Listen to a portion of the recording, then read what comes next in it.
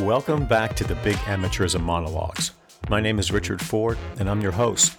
Just a quick reminder that all of my podcast materials can be found at my podcast website, and that is bigamateurism.com. You can also check out my blog, which I started about 3 years ago, and the name of the blog is cagerredux.com. That's CAGERredux.com. Okay, so today is Monday, September 20th, 2021, and in this episode, we're going to wrap up our discussion about the NCAA's infractions and enforcement case against North Carolina State arising from the basketball-related scandals. And on April 8th of 2020, NC State filed a response to Carol Cartwright's February 14th, 2020 referral letter. And it's not something that they had to do. It's something they chose to do. And I talked about the cover page to this document back several episodes ago to talk about what the stakes are here. And on the face page of this response to the referral letter, all of the attorneys who have been hired by NC State and who participated in drafting this response are listed on the front cover. It's a very impressive group of attorneys. You've got 3 high-powered law firms, big-time law firms, who are now protecting NC State's interests. And they include Bond, Schoenig, and King. And there's an attorney there named Michael Glazier, who's really the preeminent attorney on NCAA infractions and enforcement cases. And he defends institutions who are being pulled through that process. And he actually worked at the NCAA in enforcement and infractions. So he has some interesting insight there. And then we have Cadwalader, Wickersham, and Taft, which is a New York firm, one of the oldest firms in New York City. And then you have Paul Weiss, Rifkin, Wharton, and Garrison. They go by Paul Weiss. And that is an international firm. It's one of the largest firms in the country. And they have Loretta Lynch on the team for them. And you may know who Loretta Lynch is. She's a former attorney general under President Obama. And she was a prosecutor in the Southern District of New York, the same court that all of these basketball-related cases sprang from. And she knows that stuff inside and out. So you've got some really heavy hitters here. And I think the fact that they're involved and that they are identified in this document really is an exclamation point on how important this case is. And while we're talking about attorneys general, I want to mention Alberto Gonzales. Gonzales was the White House counsel for George Bush, and he was instrumental in formulating the response to the 9/11 attacks. Then he was also the attorney general for a short term. But Gonzales is involved in these cases, and he is on the Committee on Infractions. He also is on the Independent Resolution Referral Committee. And then as an aside, Gonzales also served on the Uniform Law Commission Committee that was studying a uniform law on name, image, and likeness. I paid close attention to that process, and in my observations, Gonzales was pretty open to NCAA interests. And he's an NCAA insider. If you're on the Committee on Infractions, you're on the inside. The NCAA is all about trying to convince the public that its infractions and enforcement process is just a cooperative effort with the member institutions based in large part on self-policing, and they're just a garden variety nonprofit just trying to keep the people in the association true to the NCAA's mission and its values, and that these cases shouldn't be subject to federal due process requirements. This process shouldn't be confrontational. It shouldn't be adversarial. And you've got on both sides of this 2 former United States attorneys general. But I want to talk really at the broad brush level about what NC State says in this response to the referral letter. And I'm going to read selected portions and then just point out some of the basic themes that it identifies. And then I also want to be attentive to the tone of this document because, in my judgment, it does not read or feel confrontational or adversarial. It is straightforward and it is professional and it is deferential in large part because NC State is in this really interesting position in challenging NCAA authority. And that's what they have to do because of the way that those authorities have been abused in this case. So they're walking a fine line here because on the one hand, they need to state their objections. They need to preserve the record. They need to be clear about why they disagree with the NCAA's approach here and in Carol Cartwright's interpretation of these new powers, the importation clause, and then the non-cooperation principles. And then on the other hand, presenting themselves as cooperative players consistent with this philosophy of cooperation. And then there is also another important practical dynamic that plays out in any adversary process or proceeding. And this is clearly an adversary process. And the fact that the NCAA refuses to acknowledge that this is an adversary process puts even more pressure on NC State to try to thread the needle here. But the practical component of this is that NC State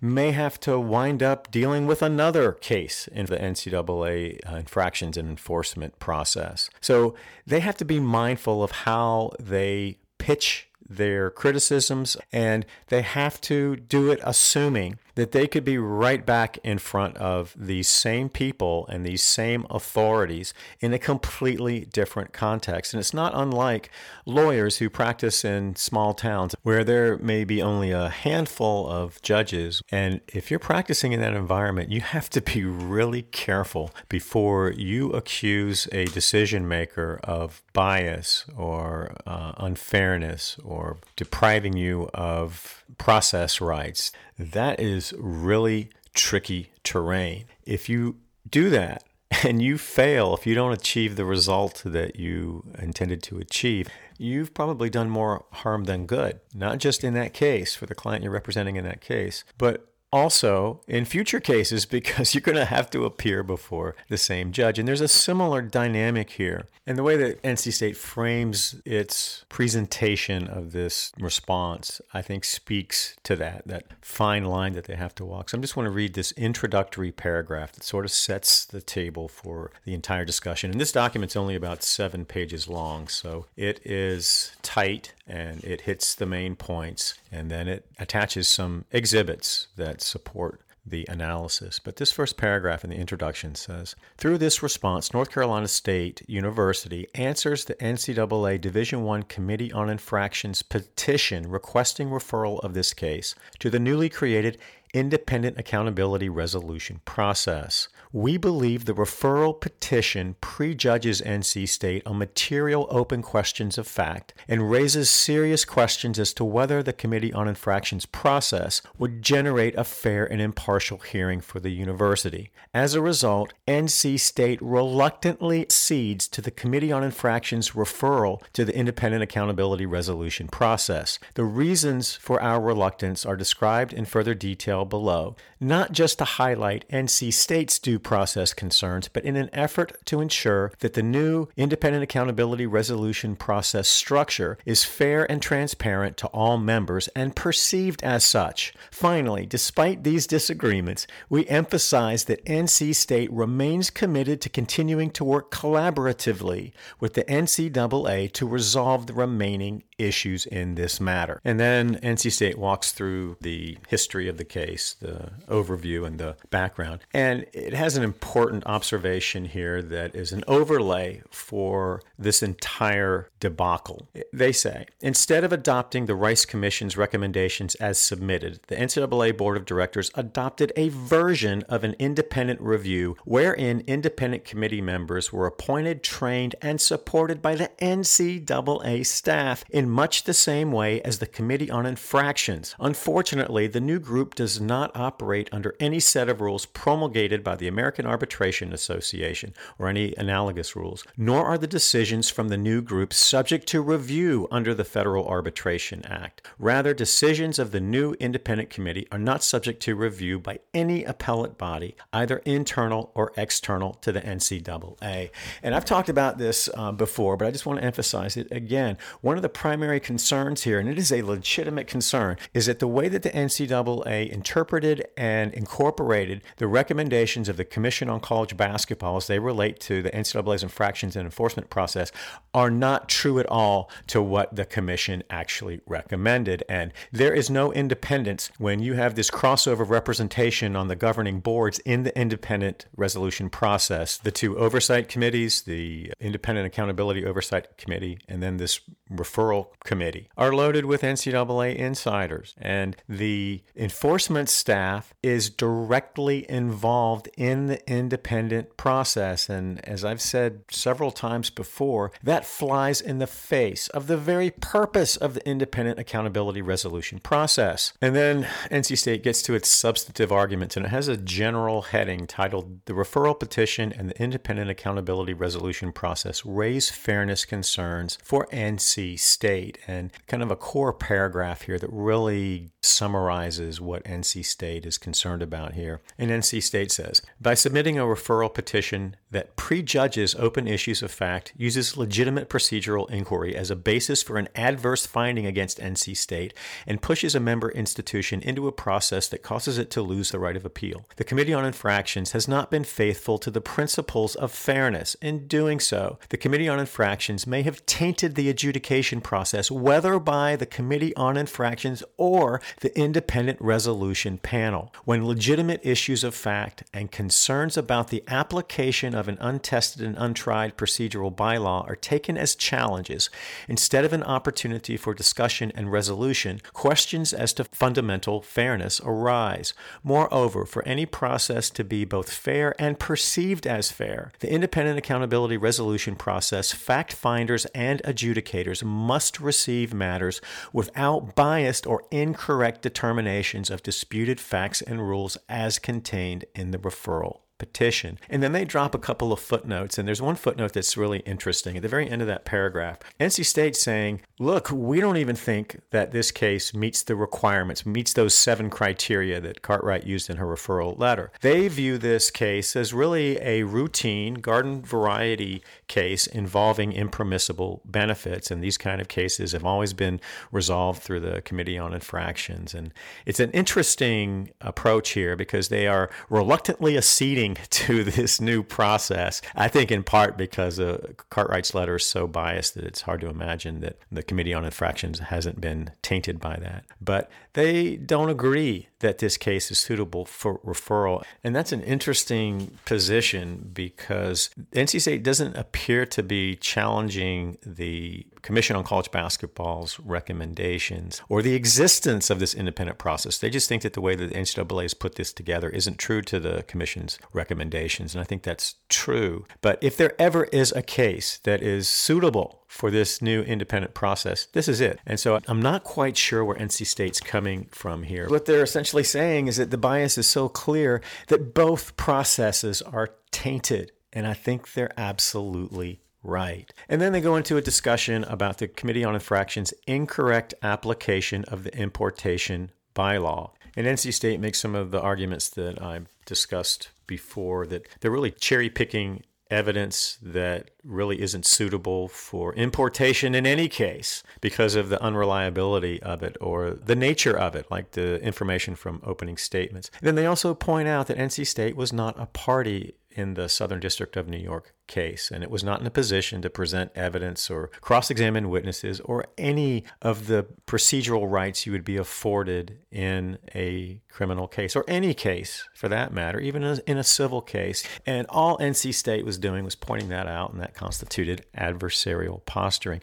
But on the actual language of that importation clause, NC State says that Carol Cartwright conflated 2 different principles. And one is taking facts established from another proceeding versus evidence submitted and positions taken. And they are 2 different things. And I think Cartwright at least implicitly acknowledged that distinction in her discussion of those issues in the referral letter. But that's an important point here. And NC State seems to be saying that facts established are okay. They're fair game if they meet all of the reliability criteria that you would normally consider in borrowing from one case and bringing evidence into another. But the way that the NCAA and the way that Carol Cartwright interpreted this evidence submitted and positions taken, they are basically saying that comments from an opening statement are of the same reliability, credibility, and validity as facts established. And that simply isn't the case. And as I said in my earlier episodes when I was talking about the context of this infractions case, all of it swirls around this $40,000 payment. And at the trial in the Southern District of New York, we have this TJ Gaznola guy, this sketchy guy, saying, yeah, I took $40,000 down to Raleigh. I gave it to Orlando early, and it was specifically intended to try to cement in Dennis Smith Jr.'s commitment to NC State. But beyond that, there is zero evidence. And the NCAA and Carol Cartwright have just cobbled together cherry-picked evidence that's not even evidence.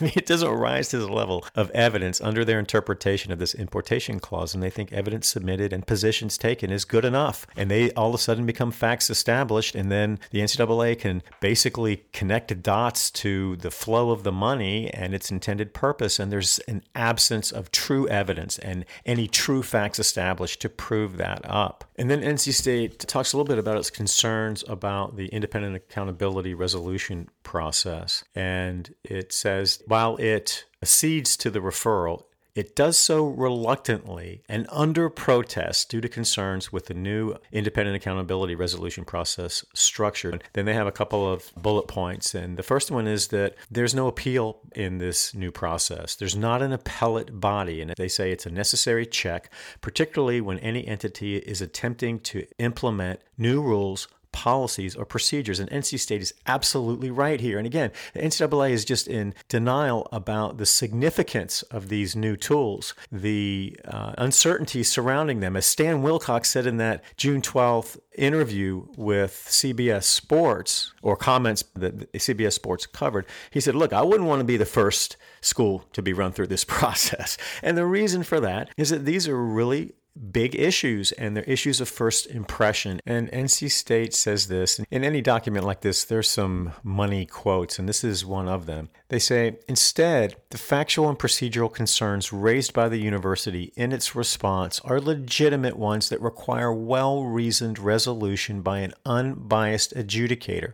We question the Committee on Infractions' objectivity because it took legitimate issues of fact and procedural concerns as inappropriate challenges instead of an opportunity for discussion and resolution. And that's really the heart of the matter. And this goes right back to the arrogance that the NCAA brings into its infractions and enforcement process. And that arrogance was on full display in Carol Cartwright's referral letter. And then back to this independent accountability resolution process and NC State's concerns. They have a section titled, let's see, what was the second one here? Fundamental fairness includes both fairness of procedures and timely resolution. So they're complaining about the timing here and the fact that the complex case unit has at least theoretical jurisdiction to come back in and do more investigation work. And then NC State talks about its commitment to cooperation, and that is an entirely separate section. And this is where NC State really has to come back around and say, look, we've done everything that you asked us to do. We have fully satisfied our obligations to cooperate in this process. And in fact, it's because of our cooperative efforts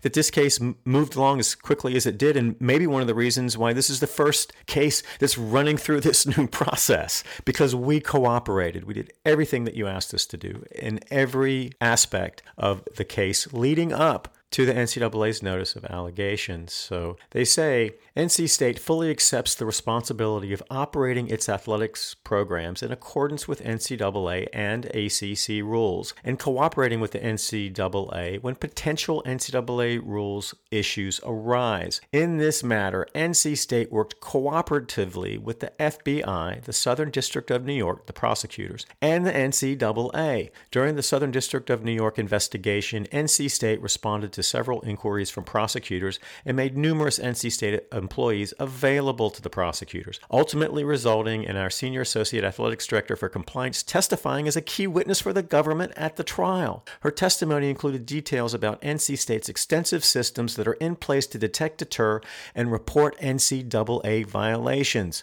As the NCAA is well aware, the university also extensively cooperated and worked with outside counsel for the NCAA, and they Wilmer Hale and the NCAA enforcement staff to arrive at a fair resolution after a fair process. And they go on. In raising the procedural and factual concerns, NC State is by no means prejudging the objectivity of the independent accountability resolution process fact finders or adjudicators, and it remains committed to working collaboratively with the NCAA to resolve the few remaining outstanding issues in this case. I just want to go back to the first part of what I just read. It's clear as it can be that NC State did everything within its power to cooperate at every level. And Carol Cartwright's suggestion that not only wasn't true, but that NC State had actually engaged in adversarial posturing because it deigned to disagree with the NCAA's interpretation of this new and extraordinarily powerful tool. That is really a problem here. If the NCAA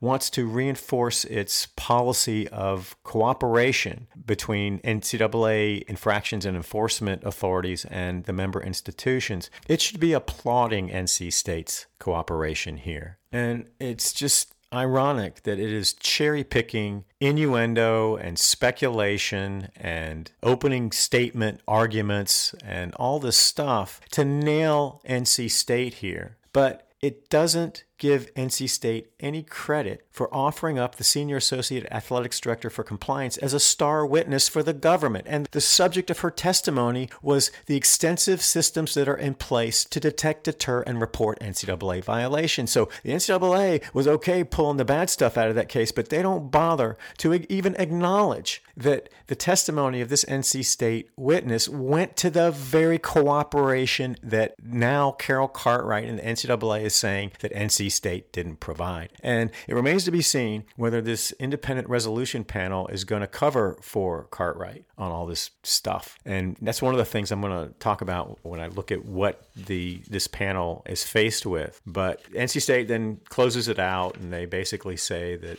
we're working with you. And I talked about this very last paragraph here. And really, this is a necessary paragraph given the way that NC State has been run through the grist mill here. But they say that NC State has a long history of working cooperatively and collaboratively with the NCAA on matters large and small, and it remains open to working collaboratively as part of the independent accountability resolution process to address its concerns and to resolve this matter as efficiently as possible. However, by conceding to referral, NC State does not concede its substantive right to appeal. Further, in light of the various concerns described herein, NC State also reserves all rights and remedies both within and outside of the NCAA structure, and that's it.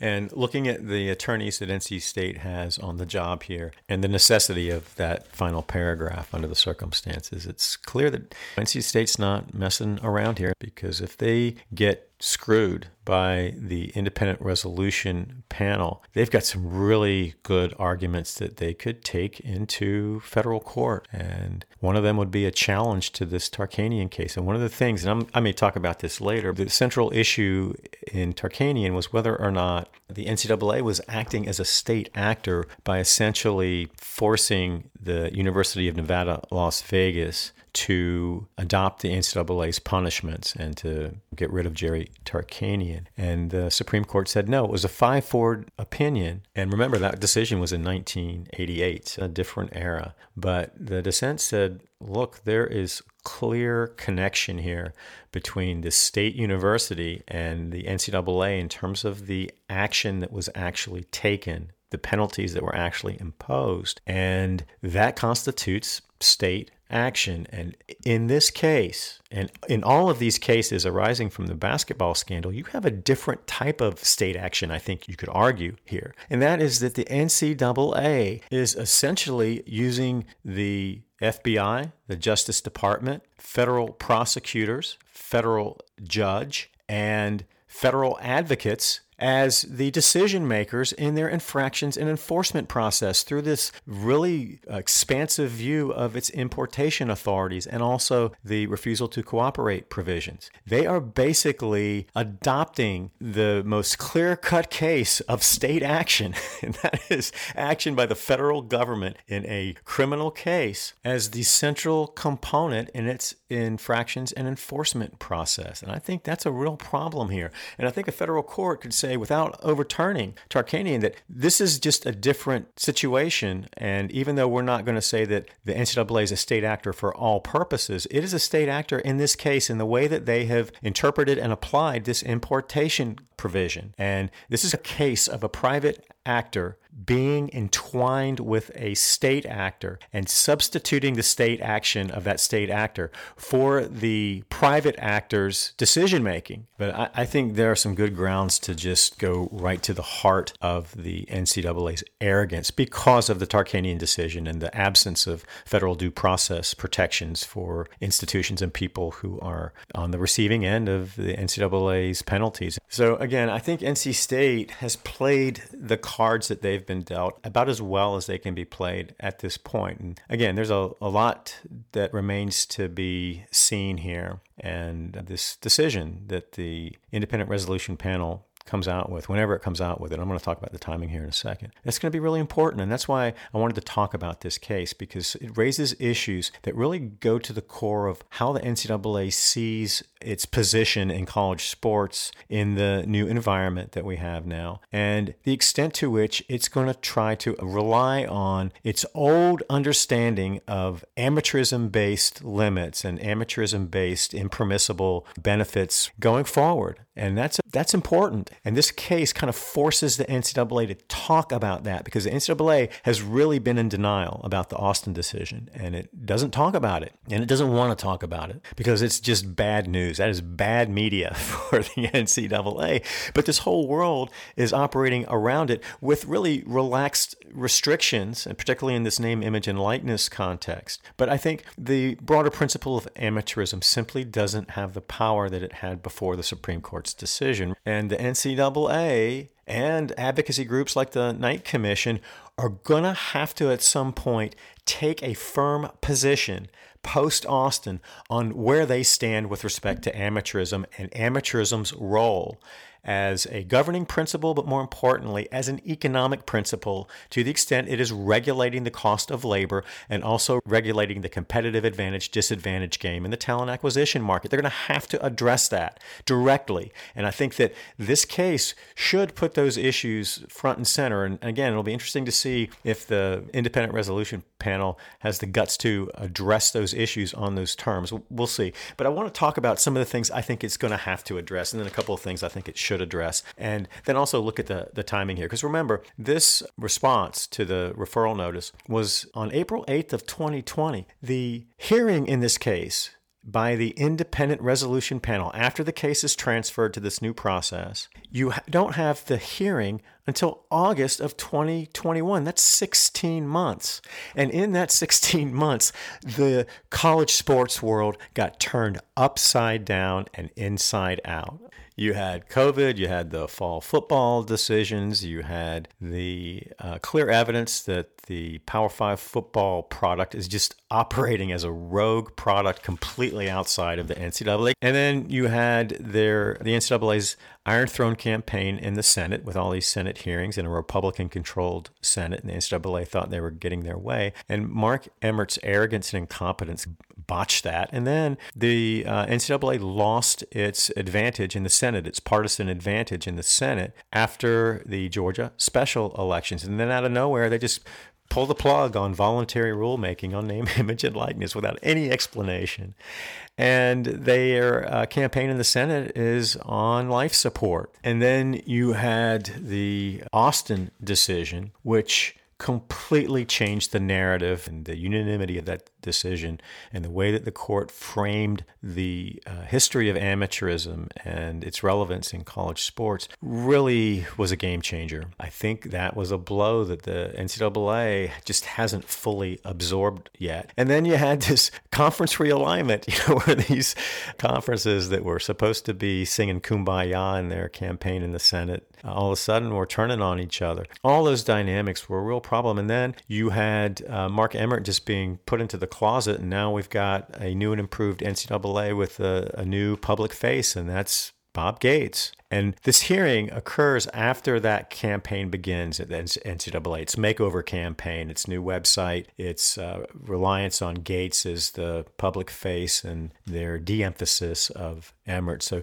you have all these things playing out. So I think at a minimum, this panel is going to have to address several things. First, whether the independent accountability resolution process conforms to the Commission on College Basketball's recommendations and whether there are built-in conflicts of interest there, because that goes to the core of the integrity of the system and the concerns that NC State has raised. In a related vein, they're going to have to address Carol Cartwright's referral letter, because NC State has pointed out in very clear terms, and they have really good arguments, that there is obvious bias and prejudgment in that referral letter, and also in the comments of the NCAA National Office executives prior to the notice of allegation, and also Carol Cartwright's comments through her work at the Knight Commission. And in that role she played with the Knight Commission, she was in an obvious conflict of interest. NC State doesn't really go after that, and we don't know what was presented at this hearing. We don't know what arguments NC State made at the hearing. It's not a public hearing, and there's been virtually zero coverage on the backside of it, probably because of the breaches of confidentiality that the NCAA engaged in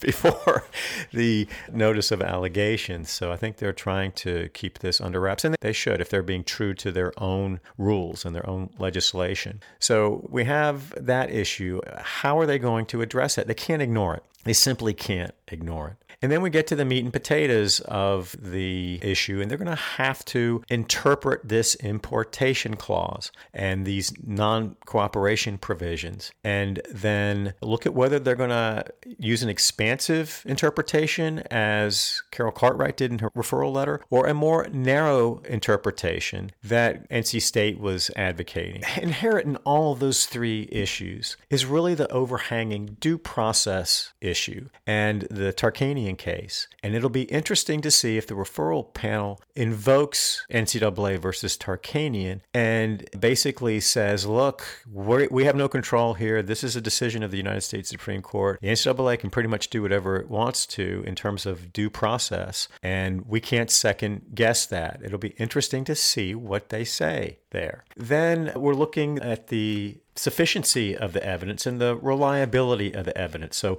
however they get to this importation clause, whatever they think is appropriate to bring in or inappropriate to bring in, they're going to have to address the quality of the evidence, the reliability of the evidence, and the sufficiency of the evidence to determine whether or not NC State has violated NCAA rules. And then in those core areas that I think they have to address, we'll get a real good sense of what's going on here in this new process and where the NCAA is coming from in its infractions and enforcement authorities as they relate to the membership in a brave new world that exists in the fall of 2021. And then there are a couple of issues that I think the panel should address. I hope that the hearing panel talks about the state of amateurism whenever it issues its decision, whether the core purpose underlying the entire infractions and enforcement process is adequate justification for how the NCAA has behaved here. NCAA's fundamental principles underlying its business model have been called into question by a unanimous Supreme Court. I just don't know how they can avoid that. And then, are they going to address the hypocrisy of the shoe and apparel relationships and how these schools who are permitted by the NCAA to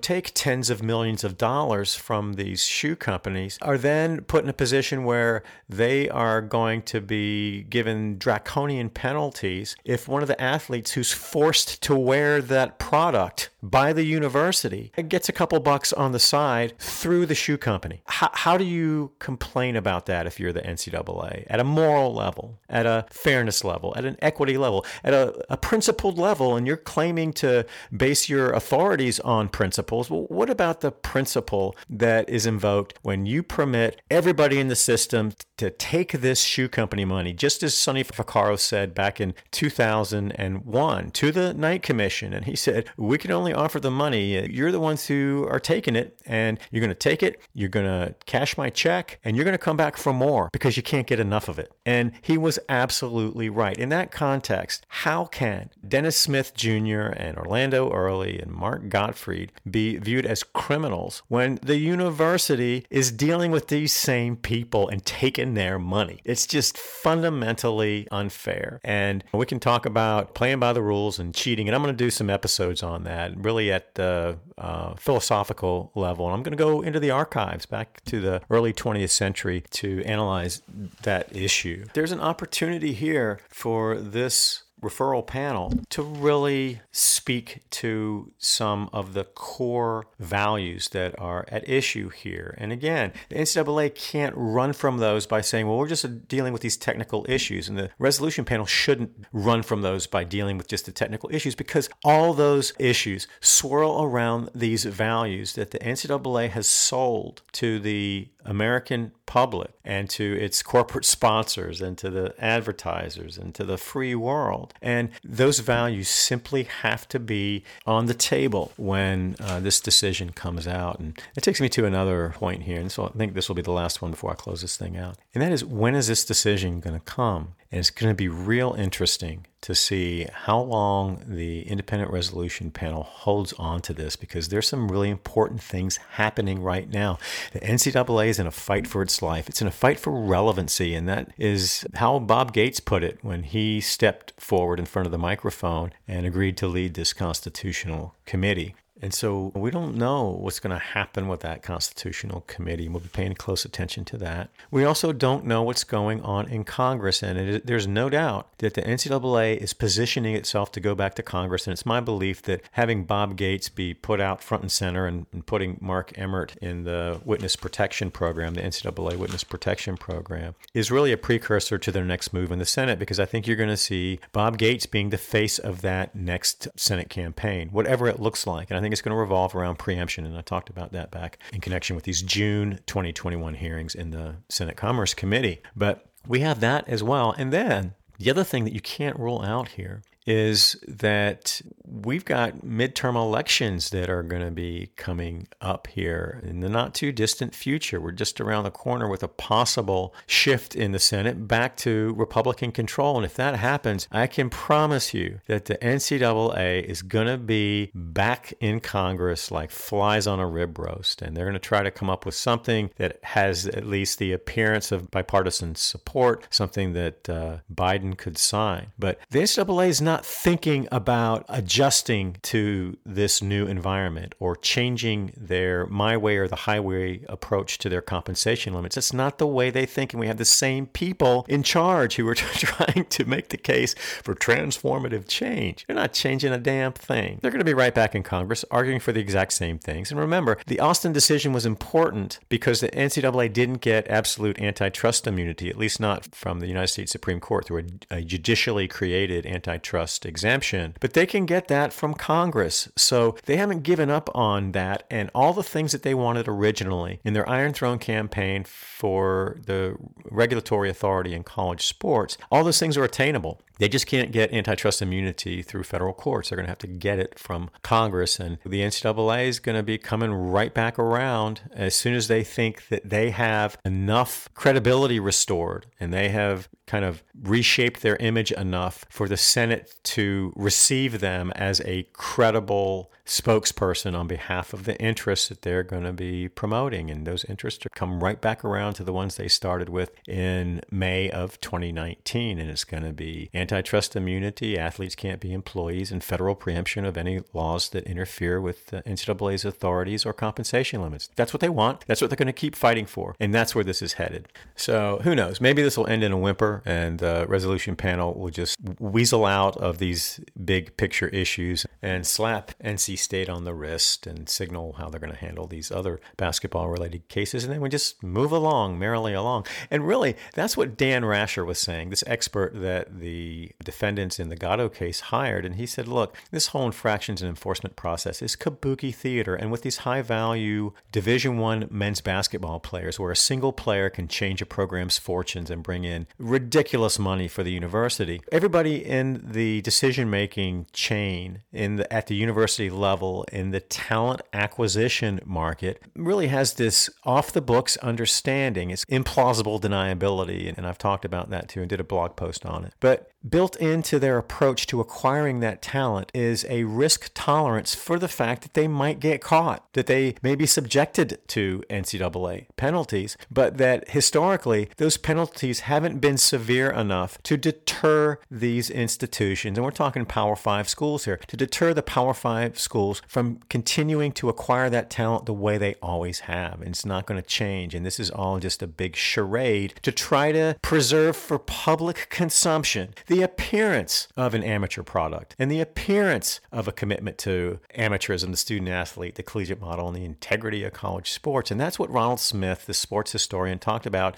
in his 1988 book, Sports and Freedom. And he said that this whole amateur professional dilemma, where schools openly engage in professionalism, aggressive professionalism behind the institutional veil, and they're so embarrassed by it that they don't want anybody to know how deeply embedded those commercial and professional values are at the institutional level. So they go out and publicly preen about amateurism so that they can save face. This is all a big face-saving charade. And I want to go back to Smith's book, Sports and Freedom, and just read something to you.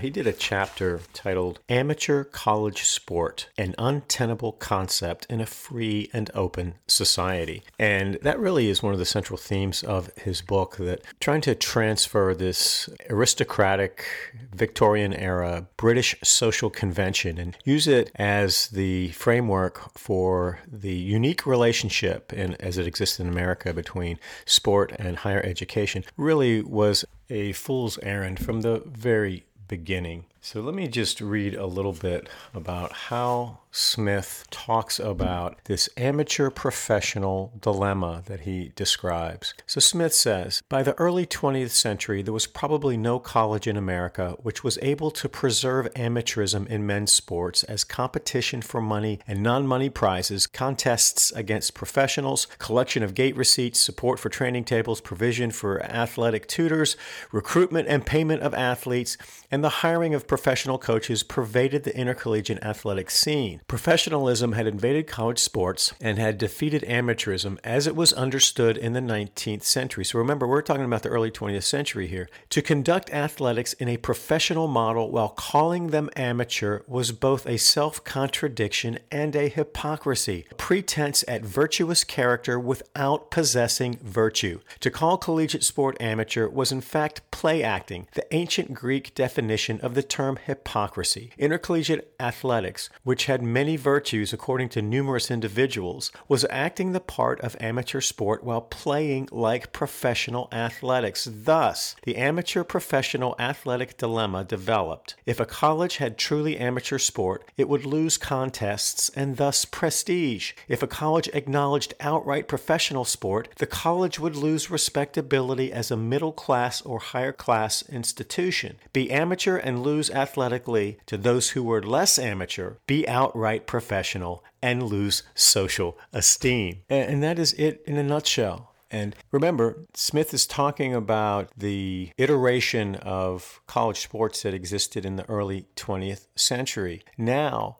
2 decades into the 21st century, the commercialization and professionalization is so ubiquitous and such an essential component of the business model that the consumers of big-time college sports don't even bother to be distracted by the amateur-professional dilemma. It doesn't exist. It's a professional product, and it's being conducted under the banner of a school that they have an attachment to. And I think that's what the evidence showed in these antitrust suits. It's not amateurism itself that drives the value in the product. It is the consumer's attachment to the university. And because the athletes are attached to the university, then the consumer has loyalty to the product at that university. But what has happened in the academic community, and this is really a conceit of the academic community, is that they still cling to the symbols of the amateurism side of that professional amateur dilemma.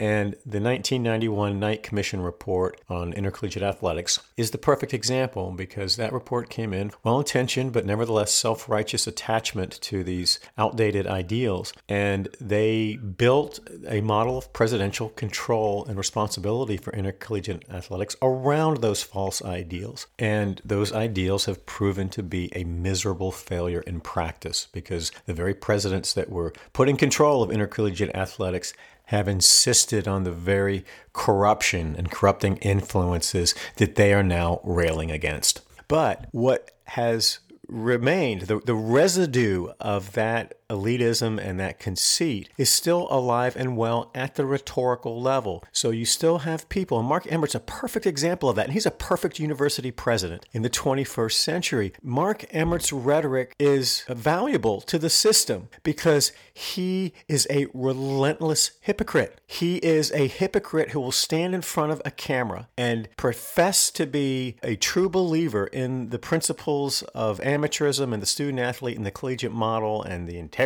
of college sports, and that in and of itself has value. That is what this discussion has been reduced to. All you have left is the rhetoric, and the volume of the rhetoric has gone up in direct proportion to the hypocrisy and the increased stakes and all of this increased economic activity around college sports. And two sports, football and big-time men's basketball, Power 5 football and Power 5 basketball. We're not looking honestly at who those people are, because that bumps up against some very uncomfortable truths. And in the next episodes, I'm going to talk about some bigger picture issues. And one of them is that the entire infractions and enforcement process was built around regulating competition for athletes just like Dennis Smith Jr. No offense to field hockey players, but you don't have schools throwing themselves even at the most highly rated field hockey players in the United States because they don't have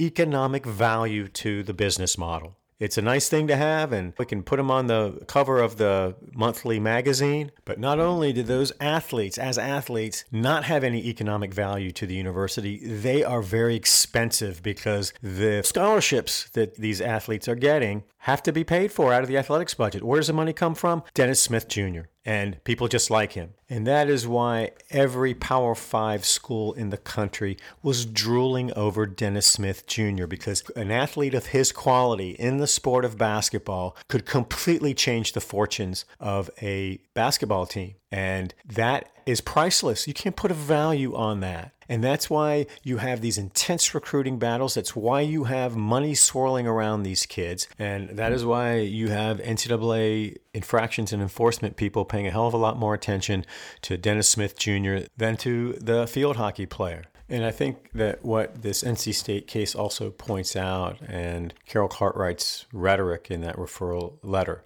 proves up, is that the NCAA's infractions and enforcement process is nothing more than exactly what Ronald Smith was describing in the professional amateur dilemma. They are publicly preening, the NCAA is publicly preening to make it appear as if they are on the right side of that dilemma and they are all about the righteousness of amateurism. The very people who are pumping this public narrative and coming after kids just like Dennis Smith Jr. wouldn't have a career without the revenue generated in the March Madness tournament and their contract with CBS. And all of that revenue is generated in large measure by the Dennis Smith Juniors of the world, this elite group of athletes, overwhelmingly African-American athletes in high-level Division I men's basketball that give that contract its value, that give that tournament its value. And without the Dennis Smith Juniors of the world, Kevin Lennon and Mark Emmert and Stan Wilcox and all the people in the offices in Indianapolis who were doing the work for the enforcement staff would have to find a new job. And the irony of their zealous, self-righteous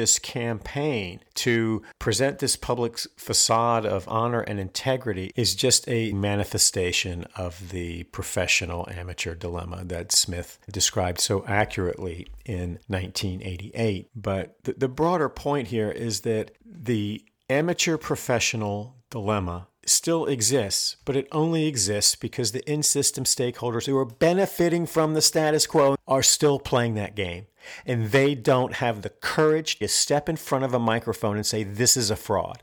The entire system is based on lies. And we have been falling back on those lies in order to try to save face. That hypocrisy does far more damage to the integrity of higher education than any violations of the principle of amateurism ever could. And I think Ronald Smith is absolutely right on that point. And, what happens with this NC State case is going to be really interesting, because it may provide some insight into these really big questions. So we'll see if the panel comes out with some heavy-hitting penalties and they want to bring the hammer down. They're looking at a lawsuit and could challenge the whole assumptions underlying the infractions and enforcement process. And we'll see if there's any intelligent response to the circumstances that they have found themselves in. And it's all of their own making, completely of their own making. So in the next episode, I want to zoom out a little bit and talk about some big picture issues that swirl around the enforcement and infractions process and some of the realities built into that process that the NCAA doesn't want to talk about. And also how this process evolved. And I'm going to go back to Walter Byers and talk about some of the things that I talked about in the Pay for Play series on the evolution of big-time college sports in America. And one of the most important milestones in the history of the NCAA was the acquisition of meaningful enforcement jurisdiction and authorities in the early 1950s, and how the NCAA acquired those is really important, and we're going to talk about that. And we're also going to look at the racial component of the NCAA enforcement and infractions process. It's something they don't want to talk about. And I'm going to go to some statistics published on the website for this independent accountability resolution process. They have their own website. They have the process as it's described. And I haven't talked much about that, but I'm going to do that to look at who they actually wind up bringing the hammer down on. And then I also want to talk a little bit about how the NCAA has historically dealt with actors outside of its authority who they believe have interfered with the business model that the NCAA operates in. And that's really another look at this bad actor narrative that is played out with athlete agents, and it has played out with all these third-party participants in the name, image, and likeness market, and it is playing out in these basketball-related scandals with the shoe companies. But again, with these shoe companies, they're in a tough spot here, the NCAA and the Power Five, because they're having it both ways. And then after that discussion, I think I'm going to come back around to some current events and do another current events episode on some interesting things that have taken place over the last couple of months that I've been bookmarking. So with that, I will close this thing out. I want to thank you for joining. It's always an honor and a privilege to have you, and I hope to have you back for the next episode of the Big Amateurism Monologues. Take care.